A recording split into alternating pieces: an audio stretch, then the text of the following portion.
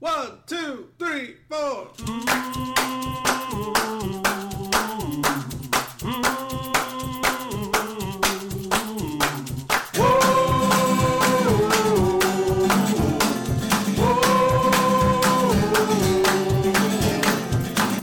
See what happens, Larry? Hello again, everybody. Welcome to the second episode of Strangers in the Alps. Hey-o! And we're here to talk all types of things. We talked about last night, we kind of had a little lead-in from our first episode. Yeah. We were going to talk about paranormal and ghost stories and ghost hunting and paranormal things. So, Well, you did give us a startling confession that if you could pick one job in the world, it would be ghost hunting, and I'm not exactly sure what that says about you.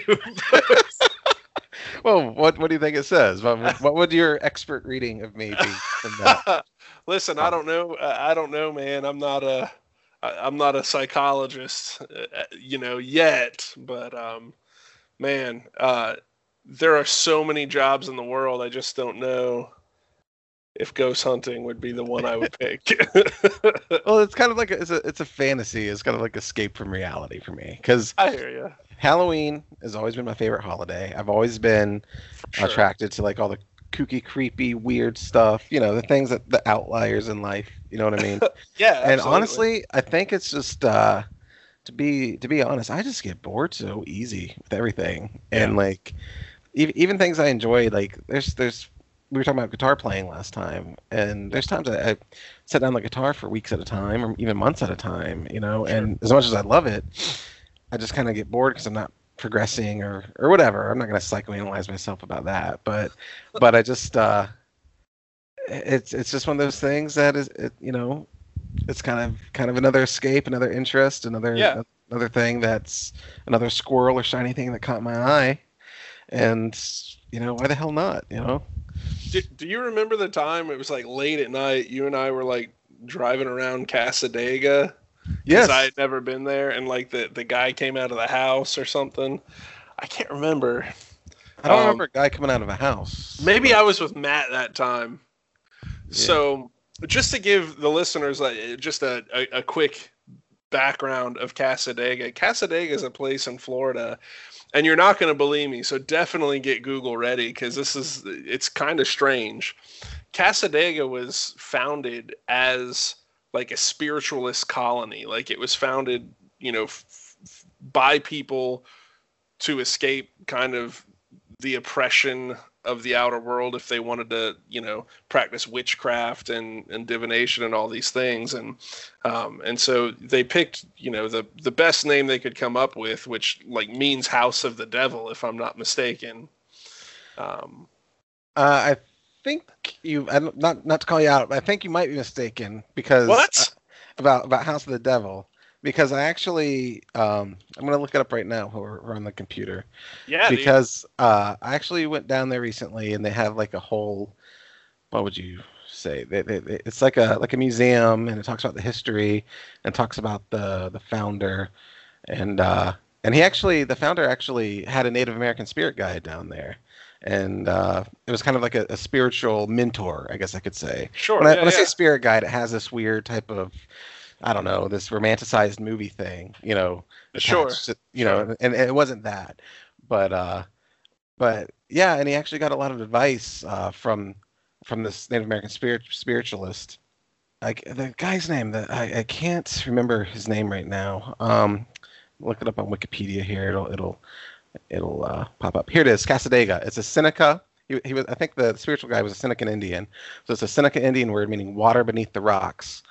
And from the research that I did when I was there, the founder's name, George P. Colby, when he came down there and was founding this town, he had like tuberculosis and all this type of stuff. And apparently this Native American spiritualist told him to go down to this certain stream that was down there near the lake. It was an underground spring. And it was something to do with he had to burn like certain kinds of sage and herbs and stuff, and boil this water and breathe it in, and it actually supposedly cured his tuberculosis. So Casadega was where he sent him, which was the water beneath the rocks, which was the spring where he cured himself. And I never knew that, because there's I mean, I grew up near this place, and it was always like the spooky, scary place. And I heard these urban legends. You mean to tell me that the stories that we heard growing up are not true? That's what you're telling me right now? Who would have thought this, right? Who would have thought stories being passed down verbally could change? Yeah, but I guess it's a giant game of cultural telephone, I guess you could say. I don't know, but well, here's the deal with Cassadaga, though. Yeah. And I think why some of that happened, you know, as far as like it becoming like this kind of witchcrafty and devilly type of place. And this might lead into a bigger conversation that might be good for a different podcast. But sure. I believe it came from kind of like a hardcore religious point of view that shunned anything that wasn't anything to do with the spiritual world, that wasn't like through quote unquote just, you know, kind of Jesus and God and the Bible teachings and things, and sure. You know, kind of historically, I mean, you're aware that there's been times of you know, the scare tactics and, you know, the of religion and things like that has happened, and I think it kind of got morphed because of that. But from at least from everything that I read about this George B. Colby and this thing with the Native American and everything, it actually was, you know, just more of a place that Colby believed he believed he had some psychic powers, and he wanted a place for more spiritual mediums than like witchcraft and things like that, because a lot of those people were shunned for what they did. Sure. And you know, and just thought of weirdos, and you know, they weren't necessarily accepted into churches and things like that. So it was more just kind of a getaway and a retreat, just to kind of protect their way of life a little bit. And he just wanted to set up a place that people could practice that. And the other interesting thing about that, which I read, and they had like a little kind of oddities museum there, and all these articles and historical write-ups were in there. But I guess he did a lot of kind of humanitarian work with orphans and young boys that were just in the what would you call that? The foster homes and orphanages and things like that, which I think he put a lot of money and stuff. I don't know the facts and details on that, but there's definitely some pieces that I just skimmed over and read when I was there recently that touched on that, and I never knew that either. So yeah, definitely. I mean, he could be a really cool guy, but you know, just like there's people that, you know, kind of creeps and stuff out there too. I don't know. I'm not saying either way. I mean, I don't have any proof either way of anything. I'm just saying, like, you know, he did some humanitarian work with a lot of young boys and stuff. So that was I definitely could see that. Definitely could see something like that happening, man. I know for sure that they're kind of across America. I can think of a few off the top of my head, but there were sacred, you know, indigenous sites across America that were named for, you know, spirits, or just simply spirit, like Spirit Rock, for example. Sure. And now we know it as Devil's Rock, because it, again, like you said, kind of the religious understanding at the time, and the kind of shunning of the indigenous religion. You know, we made it something that it wasn't necessarily to begin with. So that wouldn't surprise me at all. I will say I'm slightly brokenhearted that the story that we grew up with isn't quite true, but But hey, I mean, we can keep the stories alive, and you know, more of a fun sense. But here, let me read this to you. I just went to the Wikipedia page now. Yeah. So it says, this is just a quick little paragraph excerpt. I'm not going to read the whole thing. It says, Colby worked with several spirit guides who would give him knowledge. One of his spirit guides was an Indian named Seneca. That's the Native American I was talking about, who had manifested to Colby during a seance in Lake Mills, Iowa. Seneca wasn't actually from down here. He was from another place. Right. According to Colby, Seneca had instructed him to travel south to Florida, where he eventually arrived at a place called the Blue Springs Landing near Orange City, Florida. According to Colby, the area that Seneca led him to was the same area that Colby had seen during the seance in Iowa. And it goes on. So, I mean, that's just a little bit of a history that, like, he would have this Native American, you know. And I don't think it was actually just this manifestation, because what I read was he actually ended up meeting and you know, and I could be wrong on some of this, so if anybody out there wants to correct me, you're more than welcome to write in and let us know. Yeah. But I think there actually was a physical person, Okay. Native American, and because I was told the story about the tuberculosis and everything. But I was also told that this Native American had told Kobe to go back to Iowa, to go back here, to go back there, and it seemed like there was several trips that this guy was sending him on, several treks. Yeah. To broaden his spiritual knowledge. And I kind of had this, as I was reading this and hearing about this, I kind of had this running scene in my head where this Native American guy might have just thought this guy was a kook. I was just trying to send him away and get rid of him, but he just kept coming back. So I don't know. That's But funny. not to be disrespectful, because it's a cool little town. But Yeah. No, it really, I mean, it really is a cool town, but I just remember us going down there and you trying to show me there's like a cemetery there, and it has something that people have called like the Devil's Throne, which has Devil's kind of Chair. Yeah, I think Devil's it's the Devil's Chair. That's what it is. Yeah, that's what it is. There's so much crazy stuff. But I will say this, man. Out of all the ghost hunting I've ever done, I always felt like that was the place that I was going to get something just like so solid. Mhm. And I never got anything there. Nothing really. Nothing. They have a visitors information center that has a lot of binders full of photographs. They've started doing a lot more tours. They're starting getting some more tourism there. Actually, it's a really small place. It's not one of these like tourist destinations that you would Right. think. Like if you traveled across the country to go there, you'd probably be disappointed, because it's literally just a few blocks of streets and homes and a little visitor center. They do have a cool old hotel, and it has like a kind of a mystic shop in it, and they do like palm readings. It has a cool little piano bar and restaurant and stuff. But Yeah. it's a neat place to see and spend an evening. But really, after an evening, it's maybe another afternoon, and you've seen all there is to it. Yeah, without a doubt. It's super small. Yeah. Now you did mention the Devil's Chair. So do you know Yeah. like the legend of that, or? Man, I don't want to get it wrong. I I could take the lead on it and tell you. take it, in a- man. Yeah, in a- because I listen. I don't want to throw out some urban legend that I heard was when I was 10. So let's hear Yeah. it, man. What's the deal? Yeah. Well, just in a nutshell, basically, the legend is there's a cemetery there, and I don't know what the oldest graves are. I couldn't tell you when it was built or established or whatever, but it's it kind of has this creep factor, just because, like as you were saying earlier, all these kind of tales and urban myths around Cassadaga. But there is kind of like these, what would you call them? It's like kind of little family plots divided within the cemetery, and they have like a little wall around them, small Yep. wall, and there's like a brick chair built into them. And I believe what it is like most of the chairs face outward, hmm so you're not staring at the graves. It's just like a little kind of brick seat. But the Devil's Chair, and I've actually sat in it and everything, but it is the only one I think that faces in towards the graves. Right. And the legend is this sounds, I'm talking it up, and this is going to be so anticlimactic, but I'm going to tell you anyway.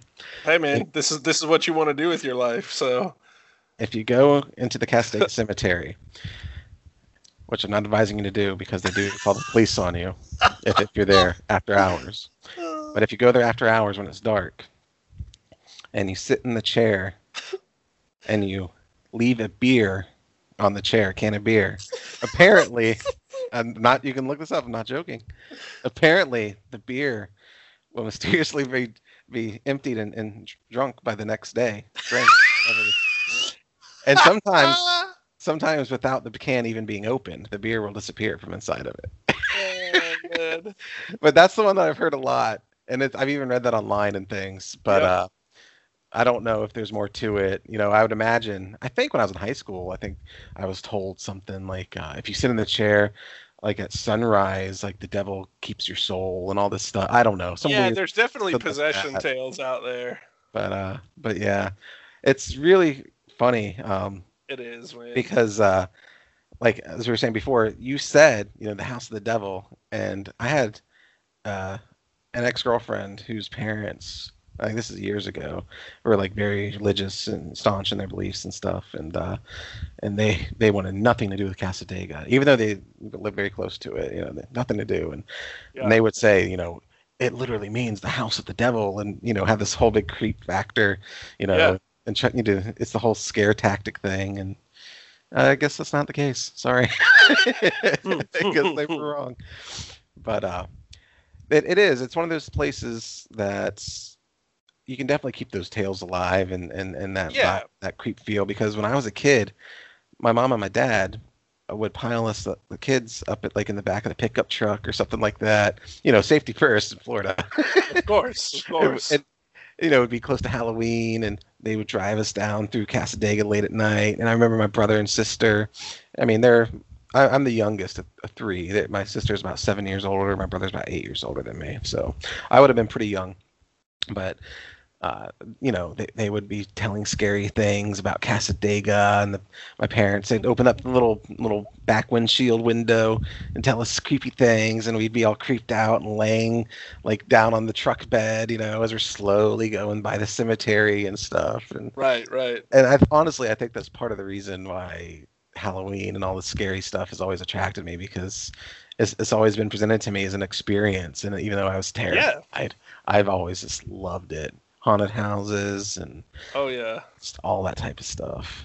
Well, I mean, we don't live. Well, clearly, I don't live in Florida anymore. But where we're from in Florida is not very far from St. Augustine, and a lot of people say St. Augustine is like the most haunted place in the world. Yeah, I've read that it's like the oldest established city. I think It is. I think Jamestown and all that, like when the British settlers and European settlers were coming over, I believe St. Augustine had already had like the Spanish settlements and under for Spanish sure. control and stuff. So yeah, they've got a Fort Castillo. I can't remember the name of it. Castillo de San Marco, I think That's what it is. Yeah, and the Matanzas Bay is right there. That's where they massacred a lot of French Huguenots and stuff. And there's a lot of supposedly ghostly activity and sightings and all types of things around that area. Well, I will say one of the more interesting pieces of evidence I ever came across for the existence of the supernatural, I would say, it was in St. Augustine, actually, man.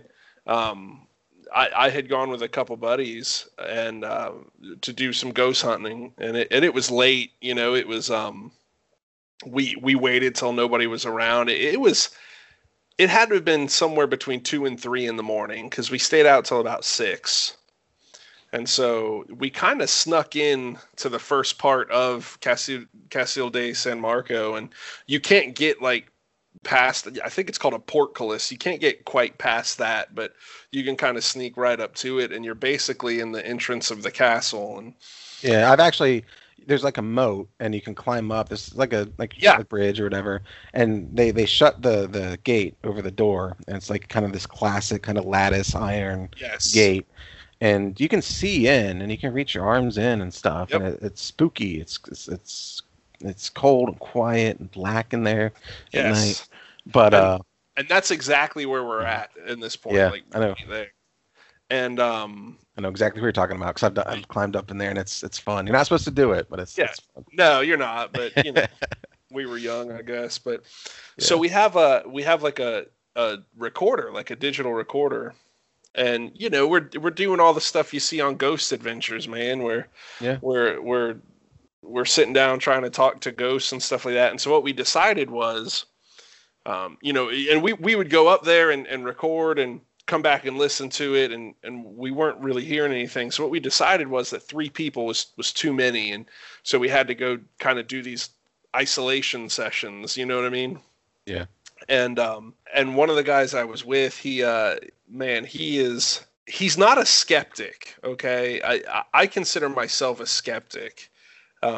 He believes that the supernatural is real, but he doesn't believe that he believes it, if that makes sense. And so he's constantly like doing all the things that you're not supposed to do, because bad things could happen. And I'm making air quotes with my fingers, by the way.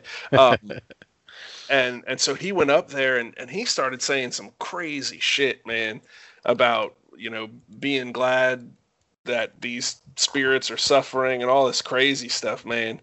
And just kind of taunting them, trying to make them angry. Yeah. I mean, that Yeah. was the whole goal. You know what I mean? It was all about taunting. And we go back and listen to it, and man, like there is this voice, unmistakably a little girl, and she says something that it was clearly not in English. And I wish I had the recording I could to play for you, but maybe you can always add it in later, right? yeah. I mean, it was very quick and very kind of spooky.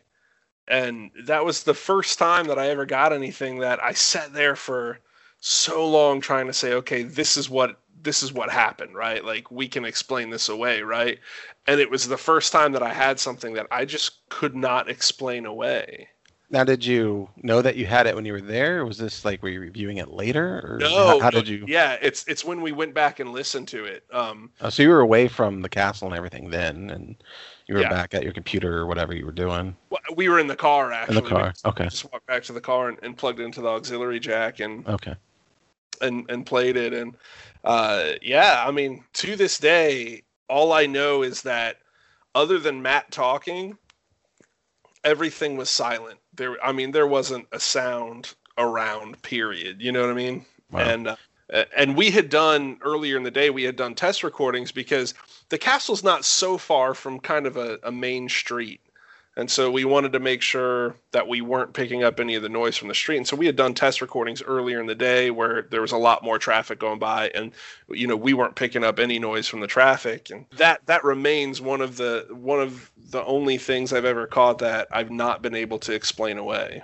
Now, forgive me if I missed if you said it. Did you did she actually say something? Was her voice? Could you tell what she was saying, or was it just more of like a moan or sound or something? No. There's definitely clear words being spoken. So what did she say? Well, no? It wasn't. Again, I don't think it was in English. Oh, okay. Sorry, I missed that part, I guess. Oh no, you're good.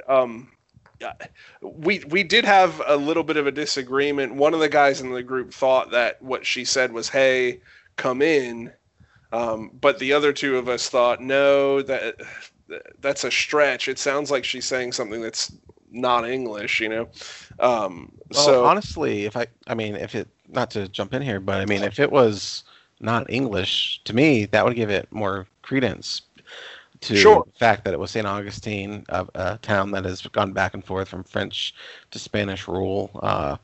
There's a lot of residents at the time that didn't really speak English. So, that makes total sense. Undoubtedly, yeah. But St. Augustine, man, it's a really interesting place. There's been a lot of people that have claimed to get some really crazy recordings, Yeah. Now with EVPs like that, the voice phenomena. Yeah. Electronic voice phenomena. Aren't they sampled at like a different hertz or a frequency or something versus what's naturally made by human voice? So I'm gonna be honest with you and say I don't really know because I've not ever entirely bought into that side. You know what I mean?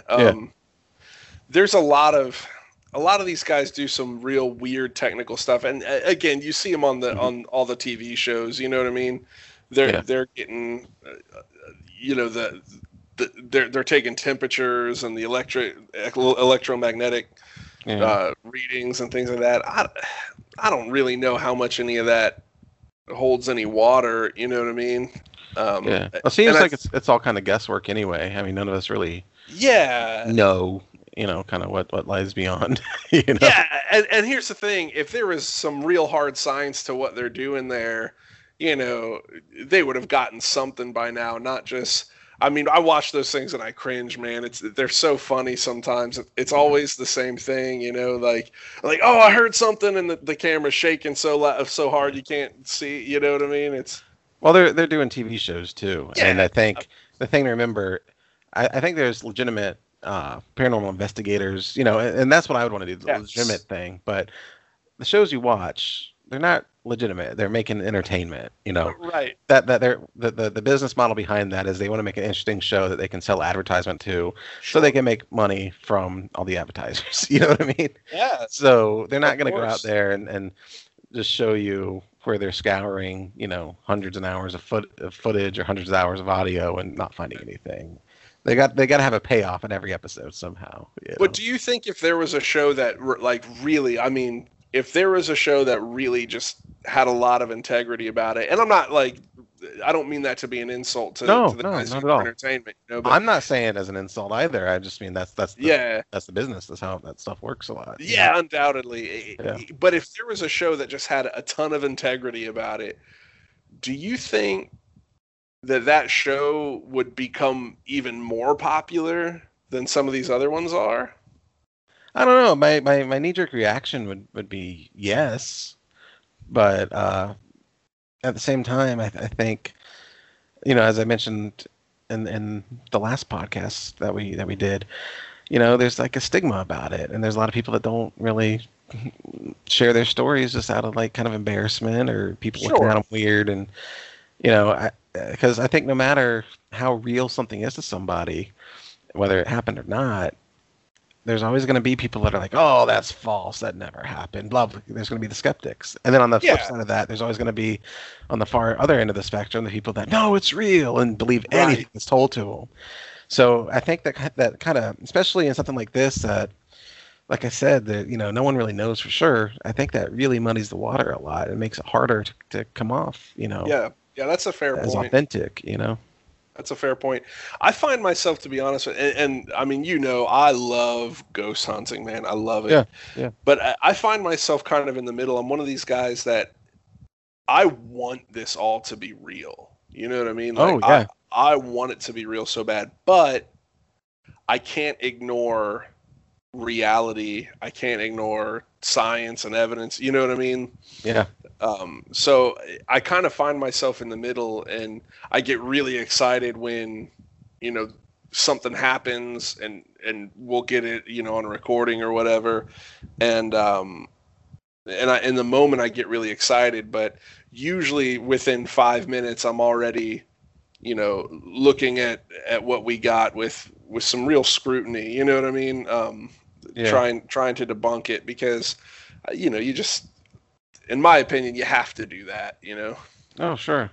I mean, it's part of the scientific method. I mean, if you can't debunk it, you know, then maybe there's something to it, you know? Yeah. We have a place up here in South Carolina called Old Sheldon Church. Mm-hmm. And now, this is a story I'm sure of. This is not just an old wives' tale I'm going to share here. So you can Google this one. So the church was built pre-revolution. It was burned down. After it was burned down, it was rebuilt. And there's some disagreement from historians on what happens next. Some historians think that some of the freed slaves of the area kind of took the church apart and used the materials to build houses and things like that. Other historians think there was another burning of the church, like it was actually destroyed before the freed slaves were doing that, you know. Mm-hmm. But there's a cemetery that surrounds the ruins of this old church, and it's an absolutely breathtaking sight, man. It's gorgeous. But people who, you know, are into ghost hunting love to go there, man, because it can get pretty scary at night. And this is a place that's so pretty that people have weddings there, man. Yeah. But at nighttime, it gets crazy, and I went again with a couple buddies of mine, and I'll tell you, dude, we were blown away. One of my big things when you go ghost hunting is if one person kind of is like, oh man, did you hear that? And nobody else hears it. Well, you know, that one person is clear, just getting jacked up. You know what I mean? They're letting their mind play tricks on them. Sure. But if you have multiple people and they all react to something, well, something legitimate has happened there, whatever that is. You know what I mean?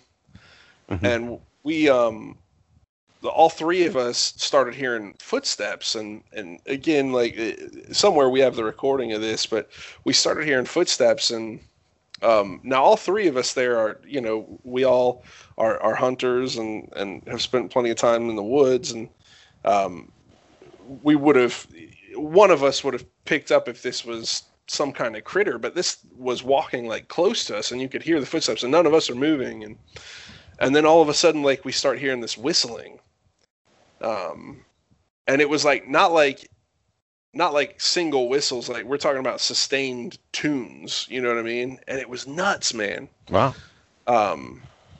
And that was the second time I ever got something that I looked back on and I thought, man, I can't explain that. I don't know, unless there's some guy that lives close to there that really was able to pull one over on us. I can't explain it, I mean, are there houses or communities nearby that someone could be in their backyard and you're picking that up, or is no, it pretty secluded not that around close. Yeah, now that one's pretty secluded. Now, Wow. there are houses and people that live within earshot?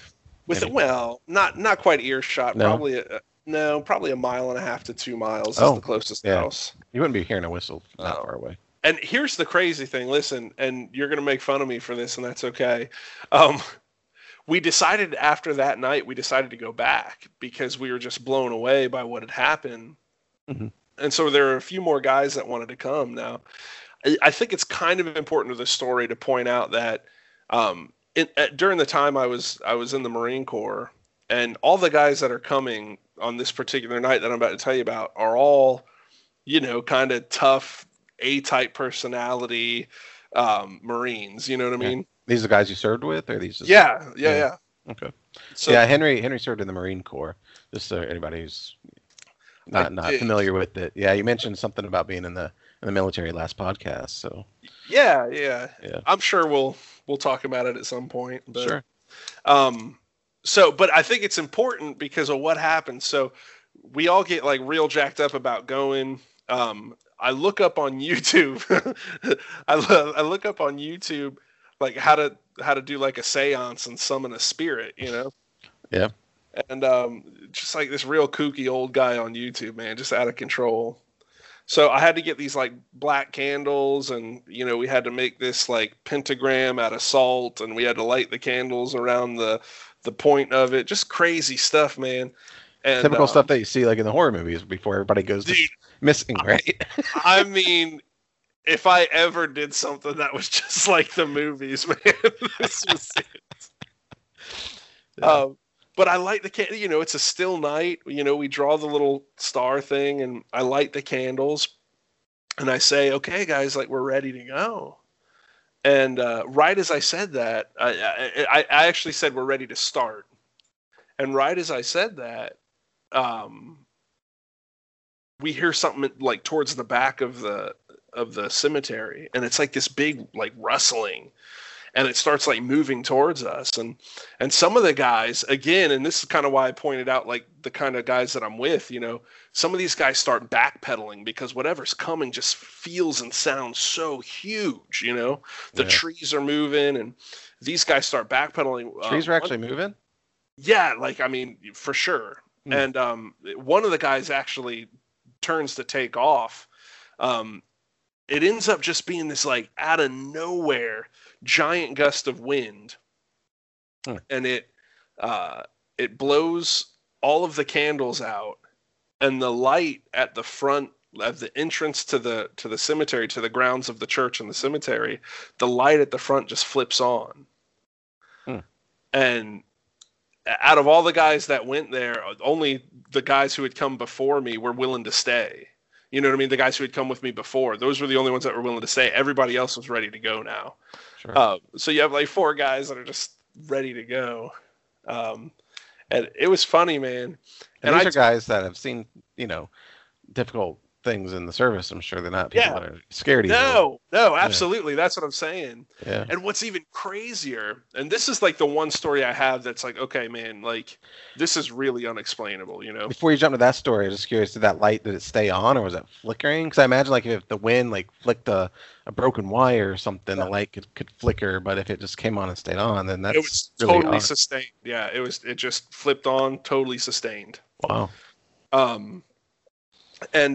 So I don't know, man, maybe a month or so after this happens, a friend of mine and his new wife came up and stayed with my family for a day or two, and he had kind of asked in passing if I had done any ghost hunting recently because he knew I was kind of into it. And so I started telling him this story. And I got to the part where I said, okay, we're ready to start. And when I said that, as I'm telling the story, mind you, it's like 1 o'clock in the morning. You know what I mean? We're up just kind of hanging out. As soon as I say we're ready to start, all of my fire alarms in my house start going off. Wow. And I can't get them to shut off. I'm pulling batteries out. I have to like unplug them all from the system in order to get them to stop. And it was like, but I'm telling you, not a second after, it was literally, I said start and they start going off. And it was such a freaky moment. His wife didn't want to stay at our house. Yeah, that is creepy. He convinced her to stay that night, but they actually left and stayed at a hotel the next day. Is this the house you're at now? No. Okay. It was our last one. I was gonna say, because I stayed in that house with you, and I don't want to be bringing anything back if you brought something back to that cemetery. No, man. No. I actually Whatever haven't. it was. I haven't been ghost hunting since we moved into this house. But Yeah, that's creepy, man. That really that's is. crazy, man. You know, all this stuff is nuts, and it's like you said, we don't know, man. You know what I mean? Like I can look at that and try to debunk it, and these are the small handful of situations where I just say, man, I got nothing for you. Yeah. I can't explain it.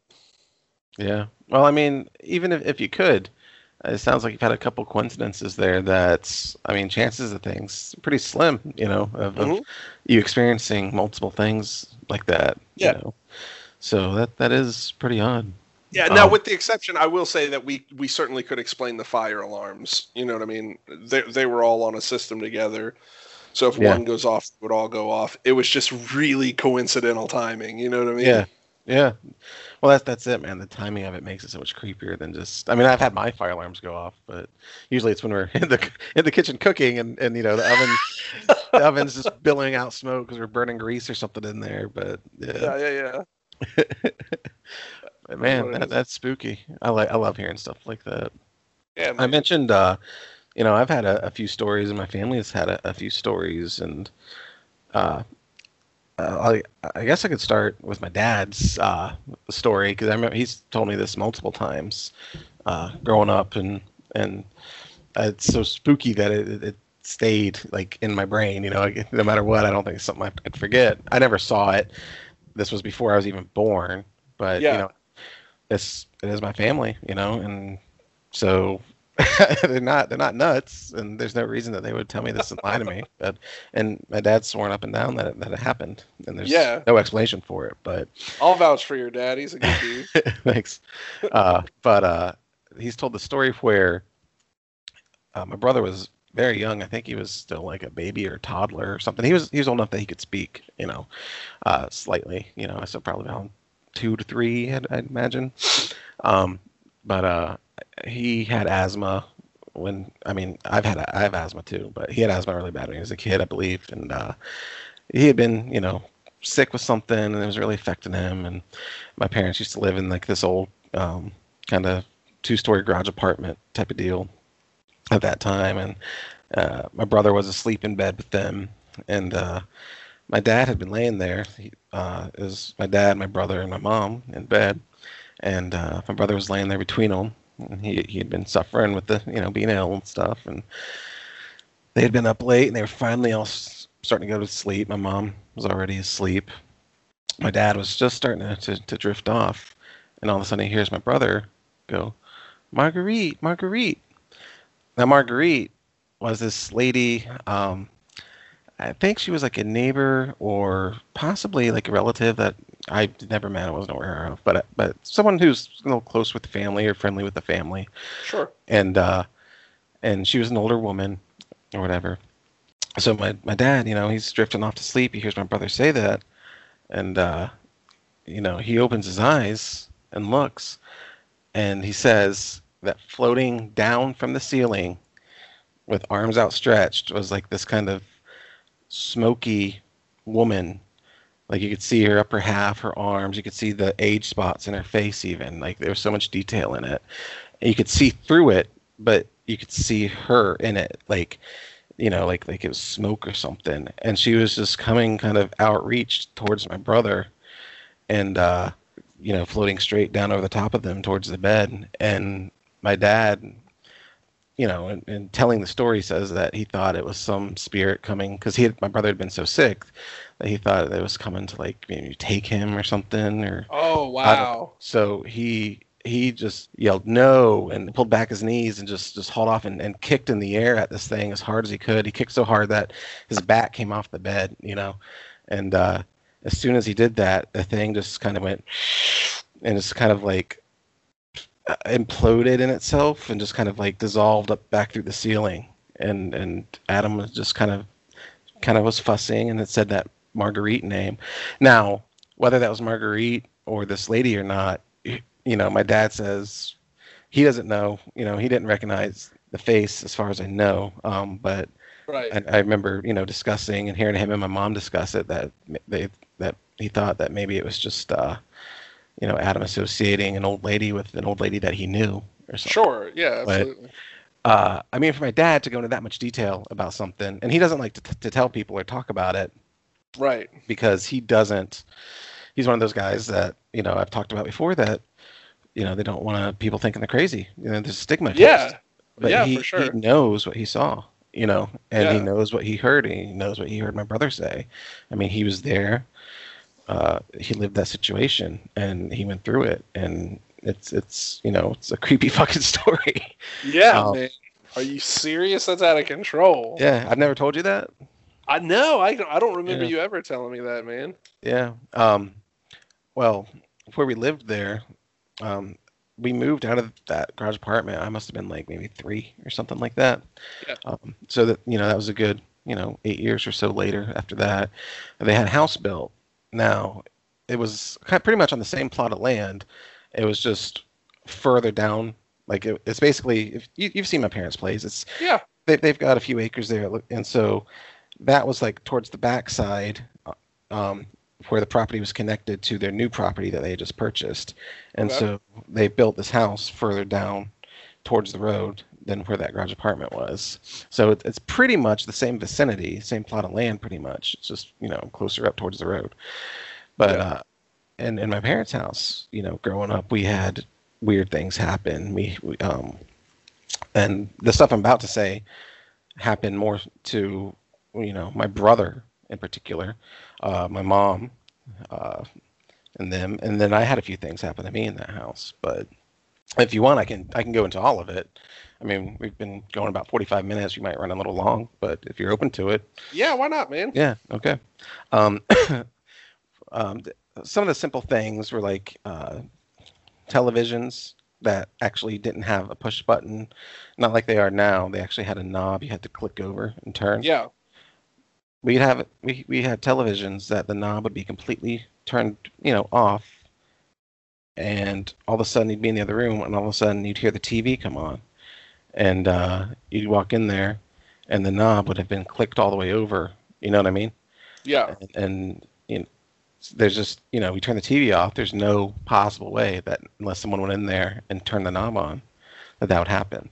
There was things like this happened when I was there. Actually, we had like a little hairdryer cubby built into the wall, and so like the hairdryer was constantly plugged in. But the hairdryer itself, it wasn't a push button. It was a switch that you had to slide up on the handle. Right. It was a stiff switch.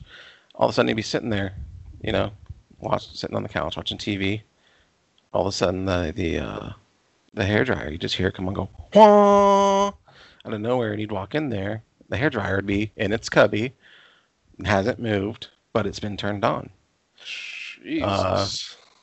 My brother, in his bedroom, uh, it sounds like a stereotypical, case of sleep paralysis, but I don't know. I mean, I remember him talking about it when I was younger and stuff. We haven't really talked about it in years, but Sure. but he swore up and down that he woke up like in the middle of the night one night, and he like had this really like pressing feeling on his chest, which sounds like sleep paralysis, and he couldn't move, and he opened his eyes, and there was like this floating black thing with like red eyes just right on top of him, and like it was holding him down, and like he couldn't breathe. There was pressure on his chest and everything, and I don't know if he managed to muster a yell or what happened, but finally like kind of broke out of this kind of paralyzed state, and this thing just kind of like went and sucked back off of him, like kind of up through the corner of the room or something like that. Right. So real creepy stuff like that. Now, things that particularly happened to me besides like the TV or the hairdryer was I guess I could start with this one. I was home alone when I was a teenager one time, and which is kind of creepy in itself. But I'd always just had the lights off, watch TV, whatever. Just hang out in the living room. Sure. Wasn't doing nothing. Wasn't up to anything crazy. But I heard a noise in our laundry room. Now, our living room, to kind of explain how the house was set up, if you think of kind of like a shoebox, our living room is kind of in the middle of the shoebox. Then next to that, we had the kitchen and a hall and a bedroom, and then you go down through there, go through the kitchen, and then there was like a shoebox style utility room over in the far corner.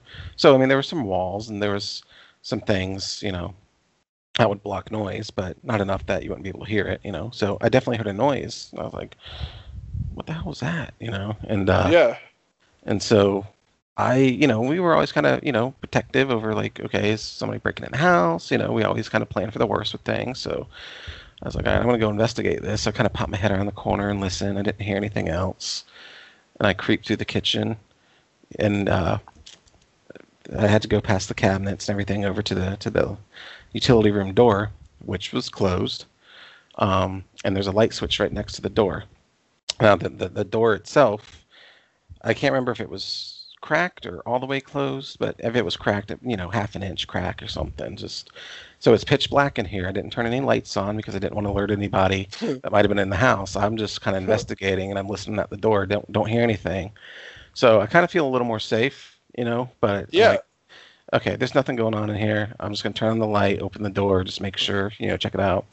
But like I said, having that defensive mindset, I'm like, all right, I kind of get myself ready, and I flip on the light and push open the door, and like kind of throw up my fist just in case, like right all in one big action. Yeah. And right in front of me. And I mean, you can say this was a trick on my eyes because of the light or whatever, but there was a split second that it was black before the light came on because I'm doing these multiple things at once.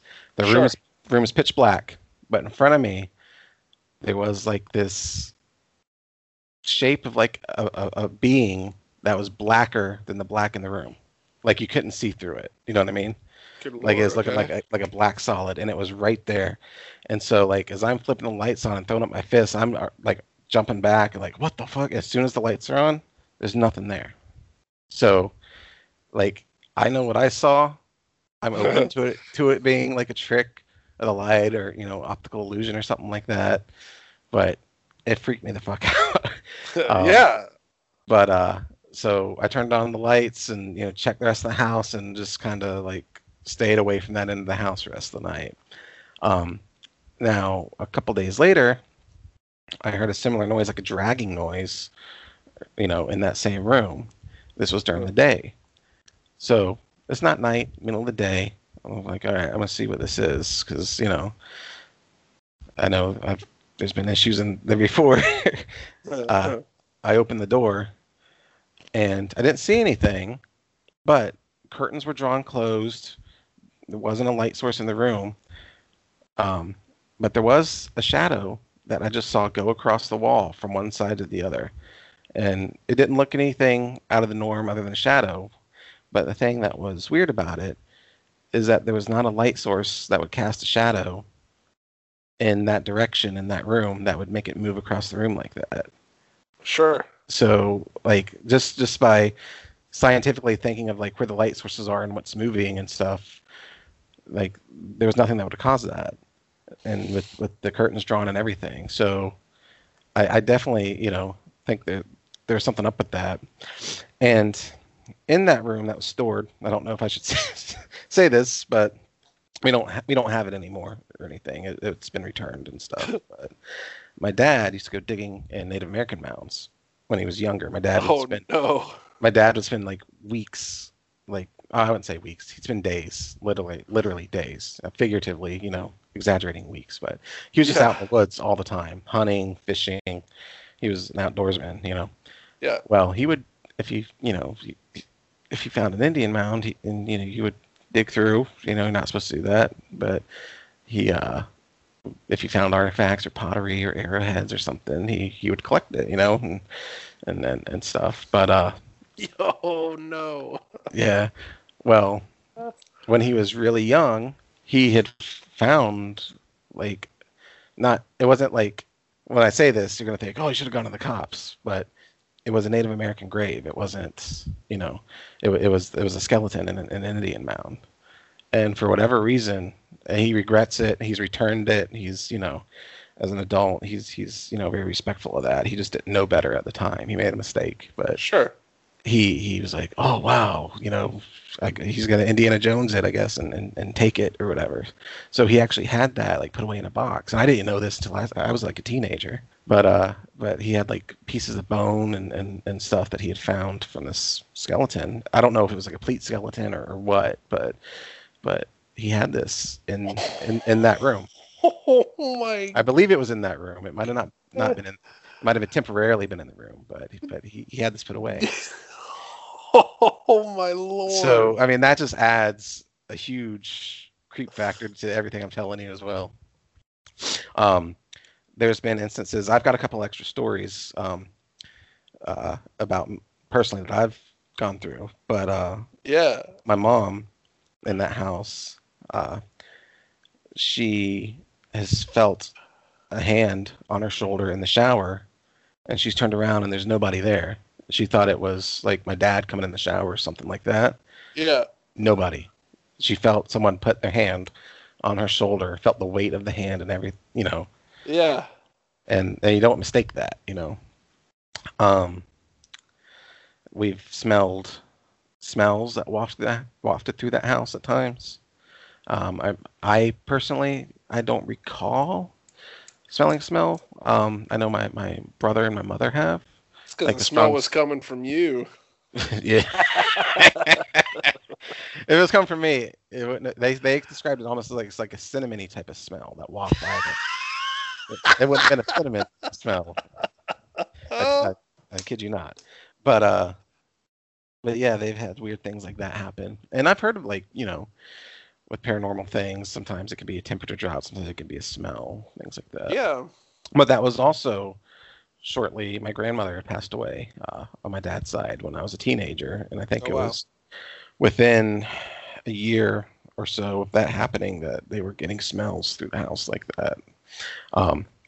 As far as the other coincidences, I can't tell you a time frame related to that. I know specifically this one was close to when my grandma passed away that following year or something like that. But yeah. And speaking of which, my grandmother, within weeks of her passing away, I remember it clear as day. I had this weird dream, and this could just be a dream. This isn't necessarily paranormal, but I've heard of things of people visiting, people in dreams and things like that. And that's exactly what it was. I had this crazy dream. I was like at like this kind of like amateur baseball game or something, and there's some type of sport or something going on, and there's my grandma sitting on the bleacher having nothing to do with like what's going on in the dream. And I looked at her. I remember in my dream the emotion that I had and stuff. And I looked at her and I was like, what are you doing here? And in my dream, I said that to her.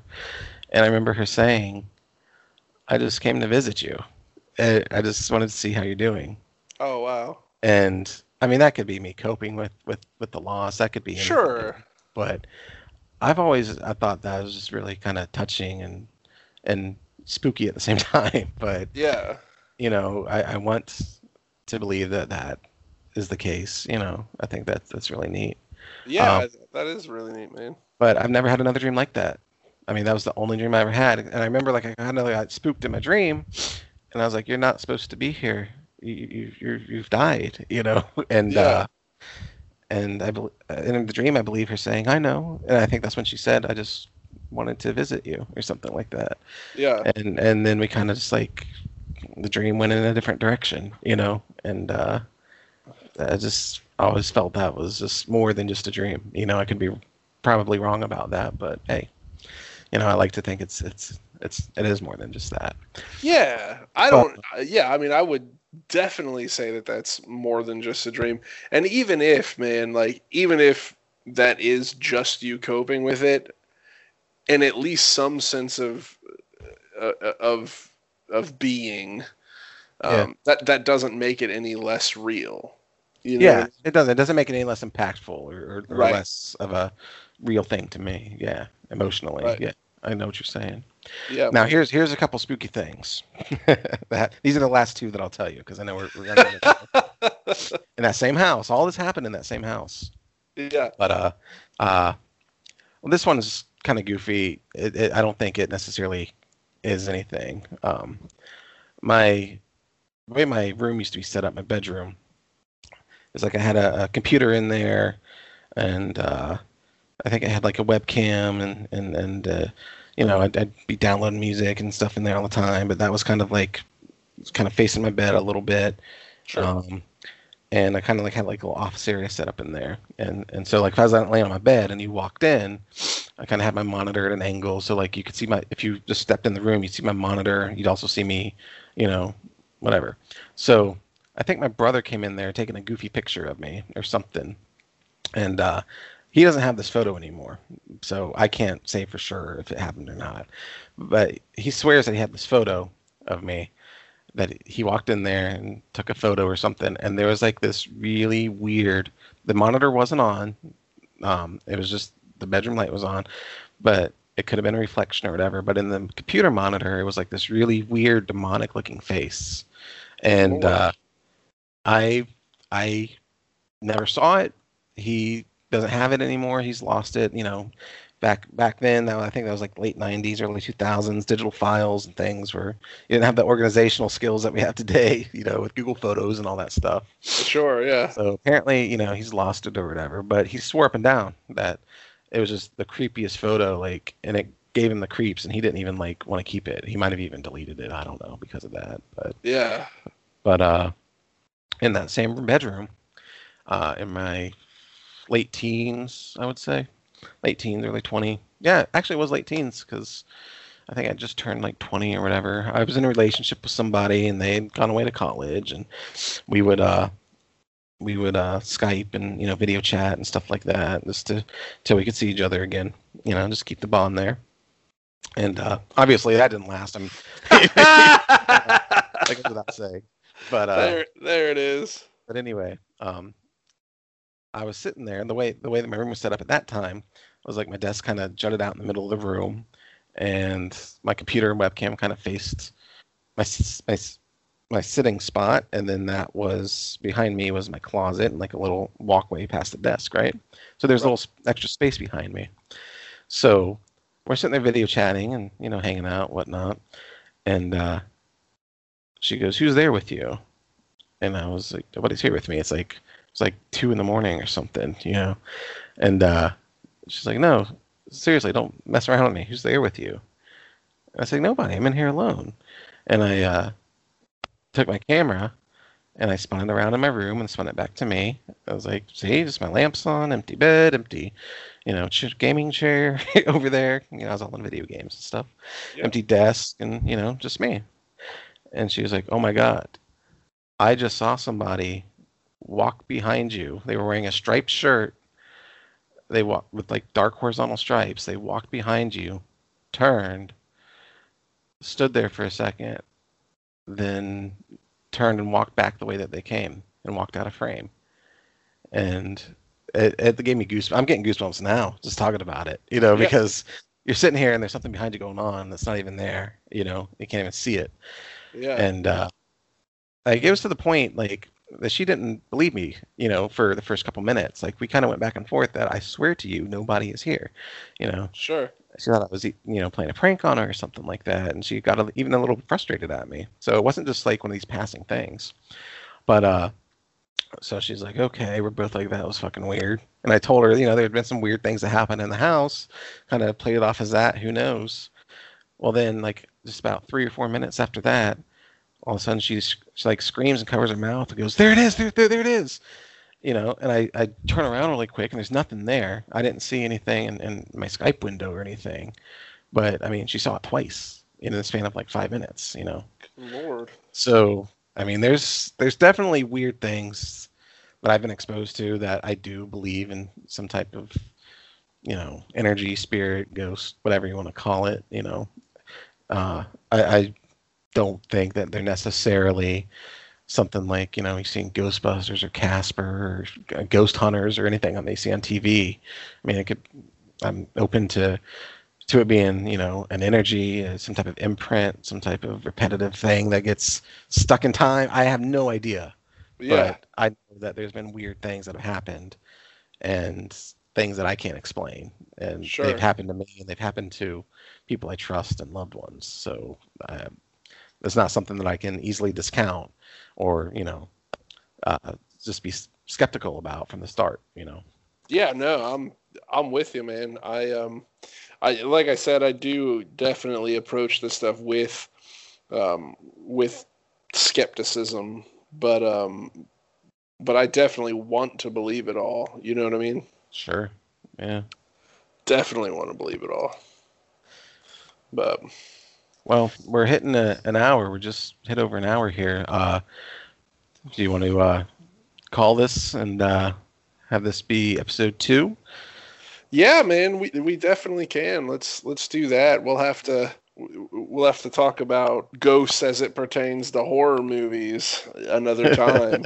'Cause, I know that's a topic that both you and I kind of get into, and horror movies. Like, shit, it doesn't even have to be horror movies. I mean, as a child, I mean, there's so many cool movies and cool films and stuff that just kind of shaped and took up our time and our interest, growing up in the 80s and 90s. Things like, yeah, dude. I don't know, Big Trouble in Little China. And, yes.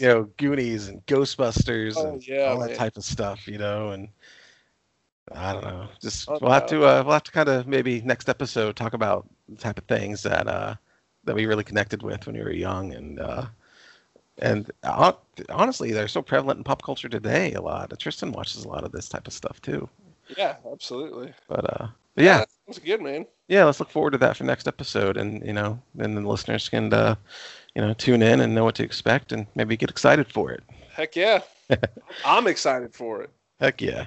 All right. Well, this is what happens when you find a stranger in the Alps. Hey. 1, 2, 3, 4.